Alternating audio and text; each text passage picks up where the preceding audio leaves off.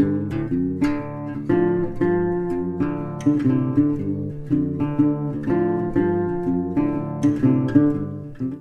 everyone, my name is Martin Mangual, dairy educator with Michigan State University Extension, welcoming you to another episode of the Virtual Coffee Break with the MSU Extension Dairy Team.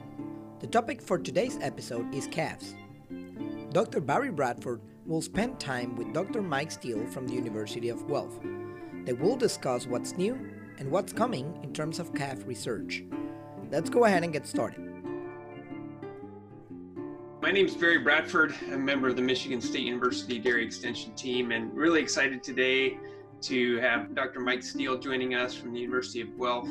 Mike is really a very well-known researcher and a guy with a ton of practical knowledge on dairy production, particularly around calf management. And so I think we're going to have a great conversation today. So Mike, thanks a lot for joining us. Thanks very much for the invitation. Really appreciate it. Do you mind starting off just giving us a little bit of your background? I think you have a fascinating life story, and I'd like to fill people in on that a little bit. Well, thanks, Barry. I grew up on a dairy farm. That's how it all started, and I've loved cattle since I was a toddler. And I thought I wanted a dairy farm, and I went to the University of Guelph, and I noticed a lot of my electives were molecular biology or biochemistry, and I thought, well, this is kind of weird. Like, why am I drawn to this? Like, if I want to be a dairy farmer, so I went back and I thought about it more, and I went to do an MSc degree, and I did it with John Kantz at the University of Guelph. And that's where I learned about hypothesis-driven research, and it kind of gave me a path forward if I wanted to be a researcher someday to move forward. So that was where it really started.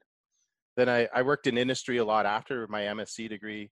I worked in China in the dairy industry, and I worked in the Canadian feed business as a nutritionist. And that was a lot of fun. It's where I learned like the practical applications of the research. And I went back to do a PhD at the University of Guelph. I always said I would never go back to the University of Guelph and do all 3 degrees there, but I did. And it has turned out to be one of the best experiences of my life. I've scoped where I want to research for the rest of my career, being in gut physiology during that time, and was highly influenced by Brian McBride, my supervisor, who taught me how to run a program.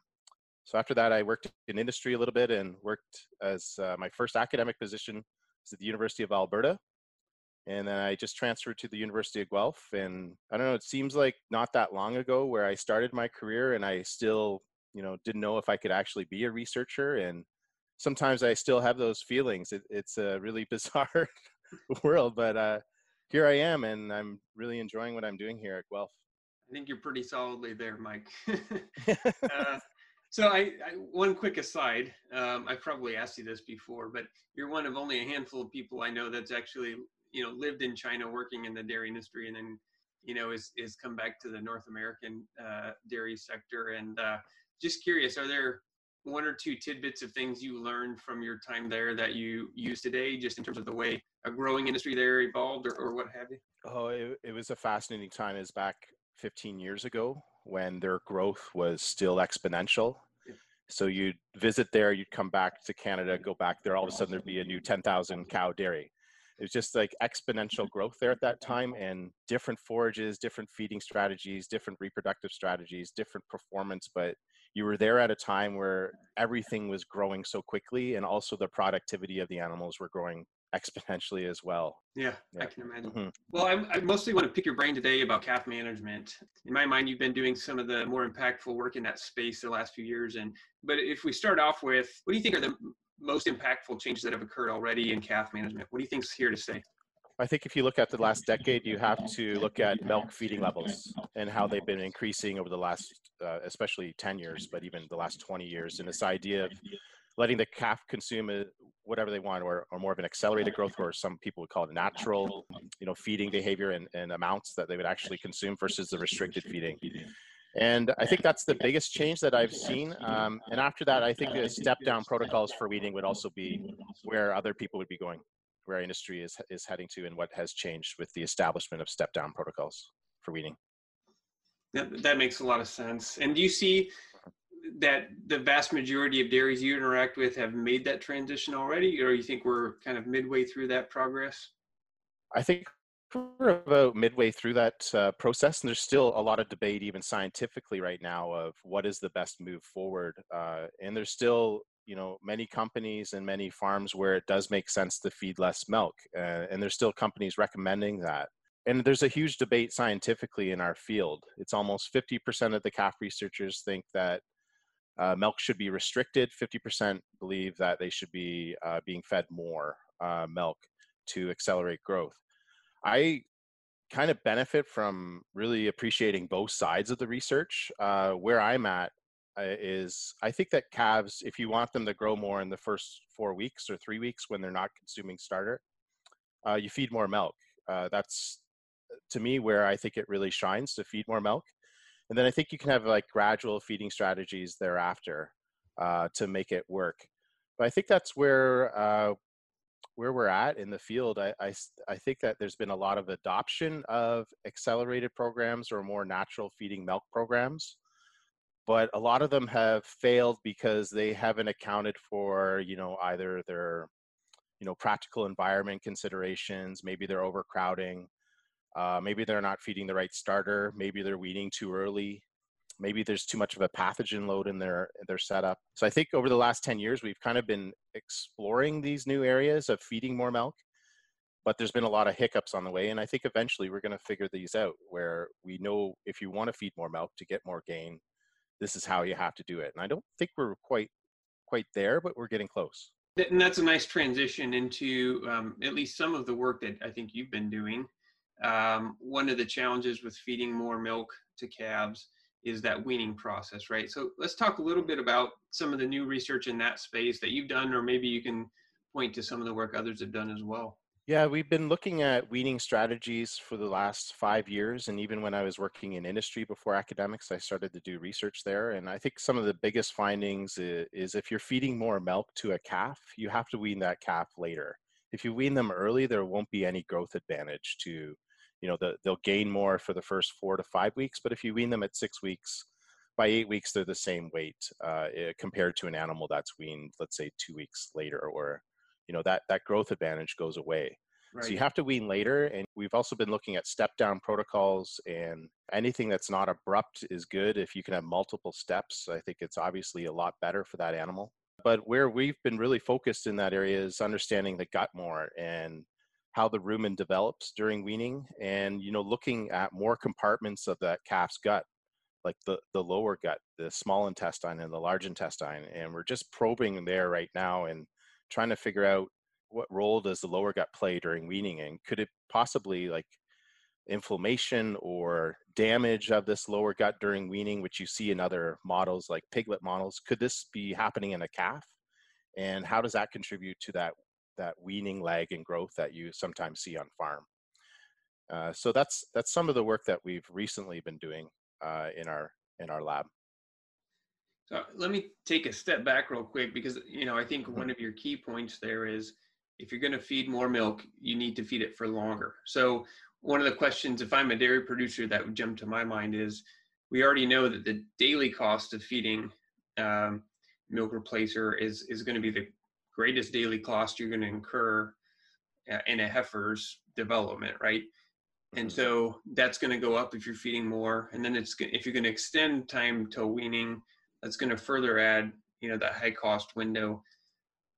Have you seen, or have you done some economics on the long-term benefit of that? If you're going to feed a more intensive program and feed it longer, does that actually pay? Yes. So there's not a lot of work relating to different weaning strategies and the long-term implications of that when it comes to lifetime production of that cow. Okay. Let's say if it was an abrupt step down versus a gradual, there's not a lot of data out there to support that there's a long-term impact. But really, if you do the economics, and let's just think about this experiment, weaning calves off high milk at 6 weeks versus 8 weeks. If you look at the economics of growth, it's probably going to be the advantage of feeding less milk, so weaning earlier. But you do have that weaning dip in growth there. So there's probably, these animals are more susceptible to diseases or other stresses that could affect things later on. in addition, they also grow a little bit more when you wean them later. So if you measure them, and we followed some of these animals for months after weaning, there still is this difference in growth post-weaning. And you see that a lot in other species too, like piglets. I just think we're kind of catching up in the calf world to some of this Sure. other work. But yeah, it's still there. So if you think about some of these average daily gain metrics pre-weaning, we can debate whether it's from more milk or the calves just consuming more starter. But if you have more growth during this pre-weaning period, which you will have if you wean later, and you relate that to some of the associations with milk production and first, second, and third lactation, there's an economic case there. But if you don't believe in that, then really the short-term economics means wean earlier. But I think there's a movement in our industry to look at, we're just starting there, and we have to get a lot better at it in the calf business, is the long-term implications of some of these feeding strategies. But I think you have to believe in that in order to justify it economically. Yep. So, and I know that math gets tricky, right? Because you really want to account for perhaps changes in incidence of disorders, and then what's the cost of a given case of diarrhea post-weaning, for example. So it's tricky. So tell me a little more about what you've learned so far in terms of development of the gut and the co-development of the microbiota there, and how that influences health of the calf in that critical window of time. During weaning, we've been doing a lot of work because we expect that there could be a lot of hindgut acidosis occurring in calves during this weaning phase. So this is kind of interesting because we talk about hindgut acidosis in lactating cows, but if you look at calf weaning pens, you'll see a lot of this bubbly manure. And this got us thinking about, okay, we talk about rumen development a lot, but what's happening in this lower gut too? So we've spent a lot of time looking at some of the microbial profiles of not just the rumen, but also the fecal samples and even colon biopsies that we've been collecting. And right now we're just at a phase of characterization of what microbes are there. But we've been tracking, a lot of, of these bacteria that will relate to endotoxins. And we think that this calf might have, this buildup of endotoxins that could potentially be going through a leaky gut, which is another experiment that we've been characterizing. So calves during this period of weaning, they do have a leaky gut.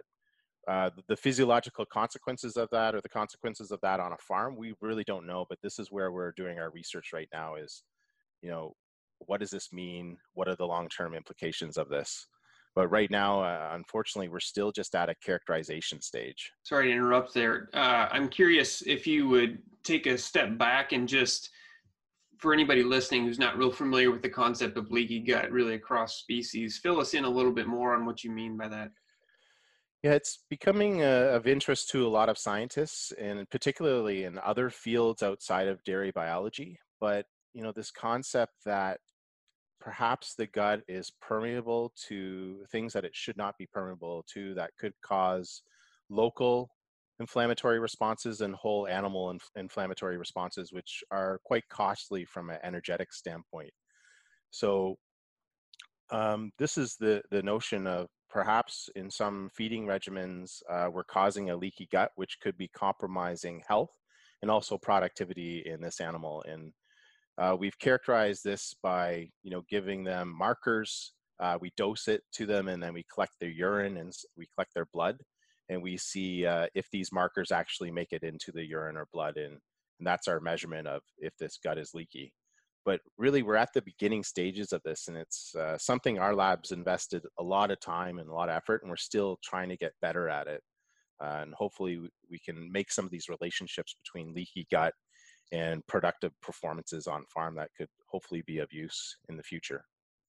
That's exciting work. I'm sure you're familiar with Adam Mosier at Michigan State, who's done a lot of pretty groundbreaking work on weaned pigs.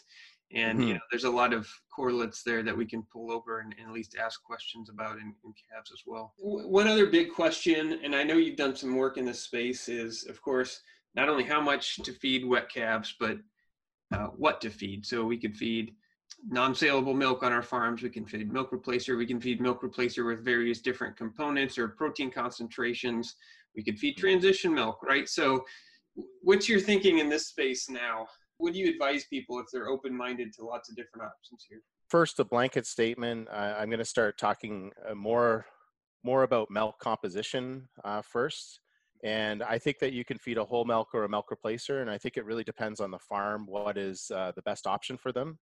But my interests right now are really focused on milk composition, and less so the last 5 years, 6 years, I've really been focused on feeding level. But I think the composition is also very important. And there's been like great researchers in this area already that I'm trying to just build upon some of the work that they've been doing. So when I say composition, typically, and not all milk replacers are like this, but typically they're higher in lactose and lower in fat compared to whole milk. Sure. And our lab has interest in trying to figure out what does that do to the calf from a metabolic standpoint, but also a gut health standpoint. So we've been investing time doing larger experiments, but mainly basic research on what is the difference between these compositions and what are we doing to the calf, and trying to explore the metabolism of that animal, the physiology of the animal, but we're trying to do these experiments where we actually see the long-term response. So what I was talking about previously Yep. as well. So that's what we're focused on a lot, in addition to a lot of our colostrum research, which is a huge part of our lab right now. So with colostrum, what particular questions are you asking there? Yeah, so we've had a lot of fun doing colostrum research over the last 5 years. It's become a huge part of our research program, and we've been looking at pasteurized versus non-pasteurized colostrum, what that does to the calf, tube versus bottle feeding, delaying colostrum feeding by 6 to 12 hours. What does that do to the calf? Not just passive transfer, but also gut physiology and gut microbiology. So this has been a lot of fun, and a lot of these papers are in the Journal of Dairy Science. But what we've received the most attention on is the extended feeding of colostrum. So typically in our industry, we're feeding that 1 or 2 meals of colostrum, and then we go straight to a whole milk or a milk replacer. And that's a very abrupt transition, similar to an abrupt weaning. You can think about it in the same way. But I think that we need to spend more time on that as an industry and make sure that we have this smooth transition. And if you characterize what's in the colostrum of these cows, but also their second, third, fourth, and fifth milking, it's really full of a lot of bioactive molecules that calf needs.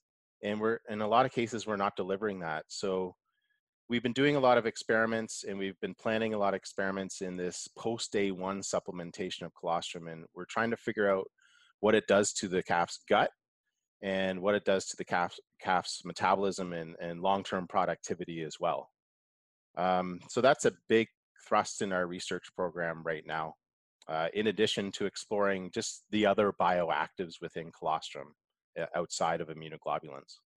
It's interesting, isn't it? We get so focused on sort of one aspect of something like colostrum, which is clearly important, that passive immunity, but it makes us sort of put blinders on to everything else that it's doing, and not thinking about, like you said, that abrupt switch, and how for other aspects of biology that may not be appropriate.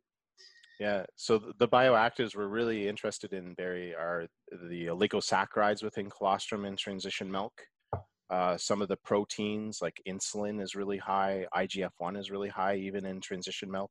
Mm-hmm. So I think that this is a really interesting area to explore, and also the fatty acid composition is very different in colostrum and transition milk. So I think there's a huge window of opportunity to do to learn more about what is in colostrum outside of immunoglobulins, and to consider that someday maybe in our feeding programs. Yep. One thing I've had filed away in my head for a number of years now that I just have found interesting is these oligosaccharides, or basically soluble fibers, are 10 times more abundant in human milk compared to mid-lactation cow milk. But I don't really know off the top of my head what that number looks like in colostrum or day 2 or 3 milk. Is it much more similar to human concentration? Yeah, well, yeah, the oligosaccharides are quite different, but yeah, there'd be very high concentrations of these oligosaccharides that would even be higher in some circumstances compared to human milk. So in particular the 3' sialactose, which is the main oligosaccharide, is very high, very potent in colostrum and also transition milk. But when you look at the carbohydrate fraction of milk, basically the biggest difference is it's lactose for a cow, but in the colostrum, 50% of that lactose is gone, and it's these oligosaccharides that are basically prebiotics for this calf. They also have other functions, but I think their biggest function would be a natural prebiotic that this cow is trying to deliver to this calf in the first milking, but also the second, third, fourth, and fifth milking as well. So it's a great area to study. I think it will have a high impact later on, and we're trying to figure out what management regimens can influence this. Exactly. That's a tricky piece, but I know there's a couple groups that have been working on that, and I think it's exciting. Can you give us one or two clearest responses that have been seen in calves that have been fed this transition milk for a few days before going to mature milk?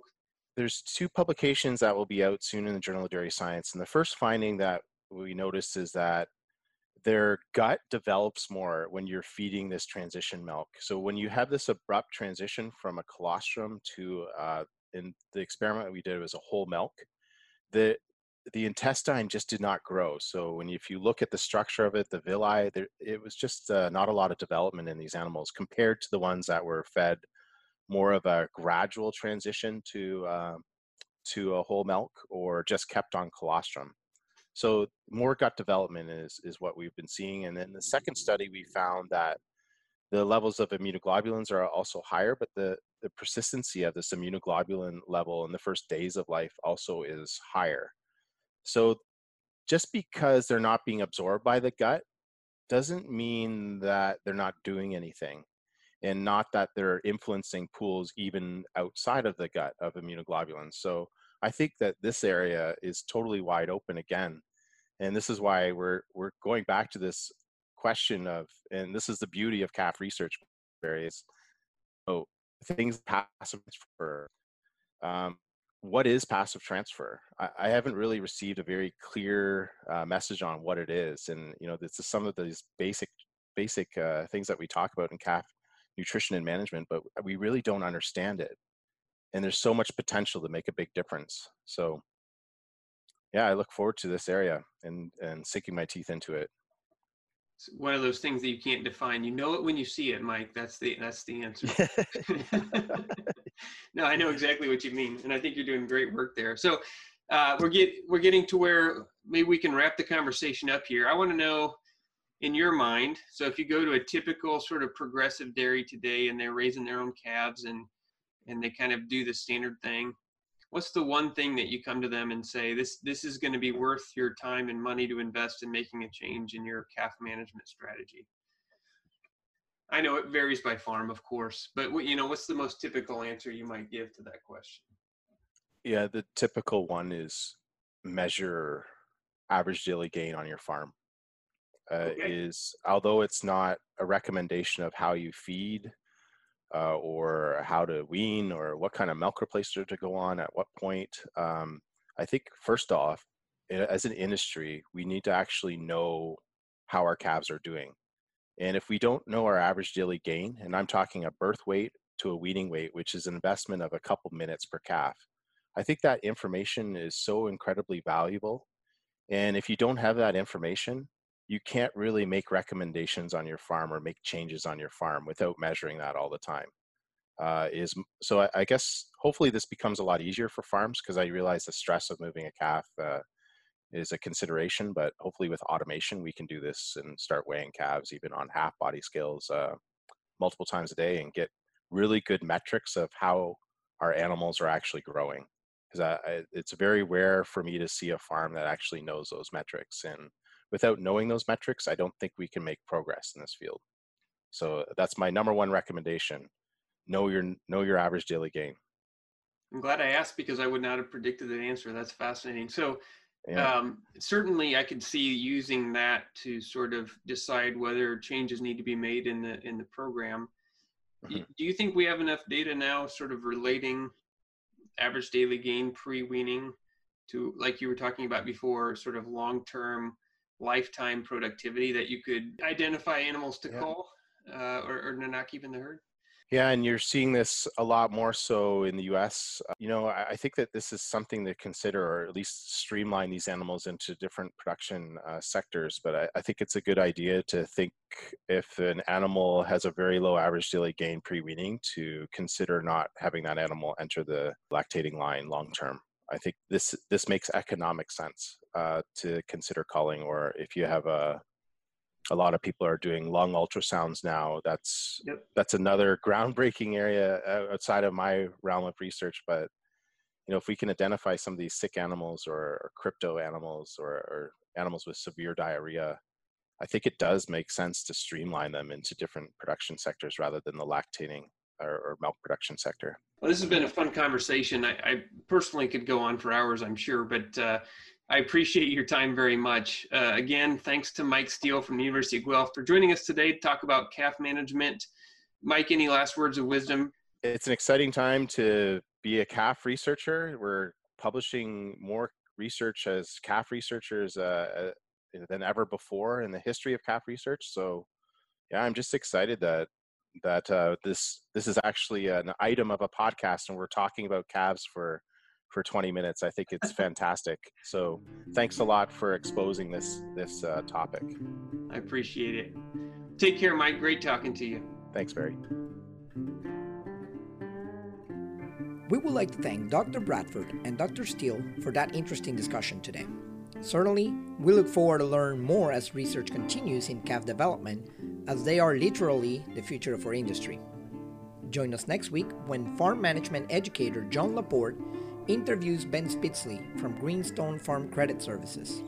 They will get you ready as they discuss how to be ready to meet your lender and what are lenders looking for when they are meeting with you. I know I'm looking forward to that interesting discussion. So please join us then.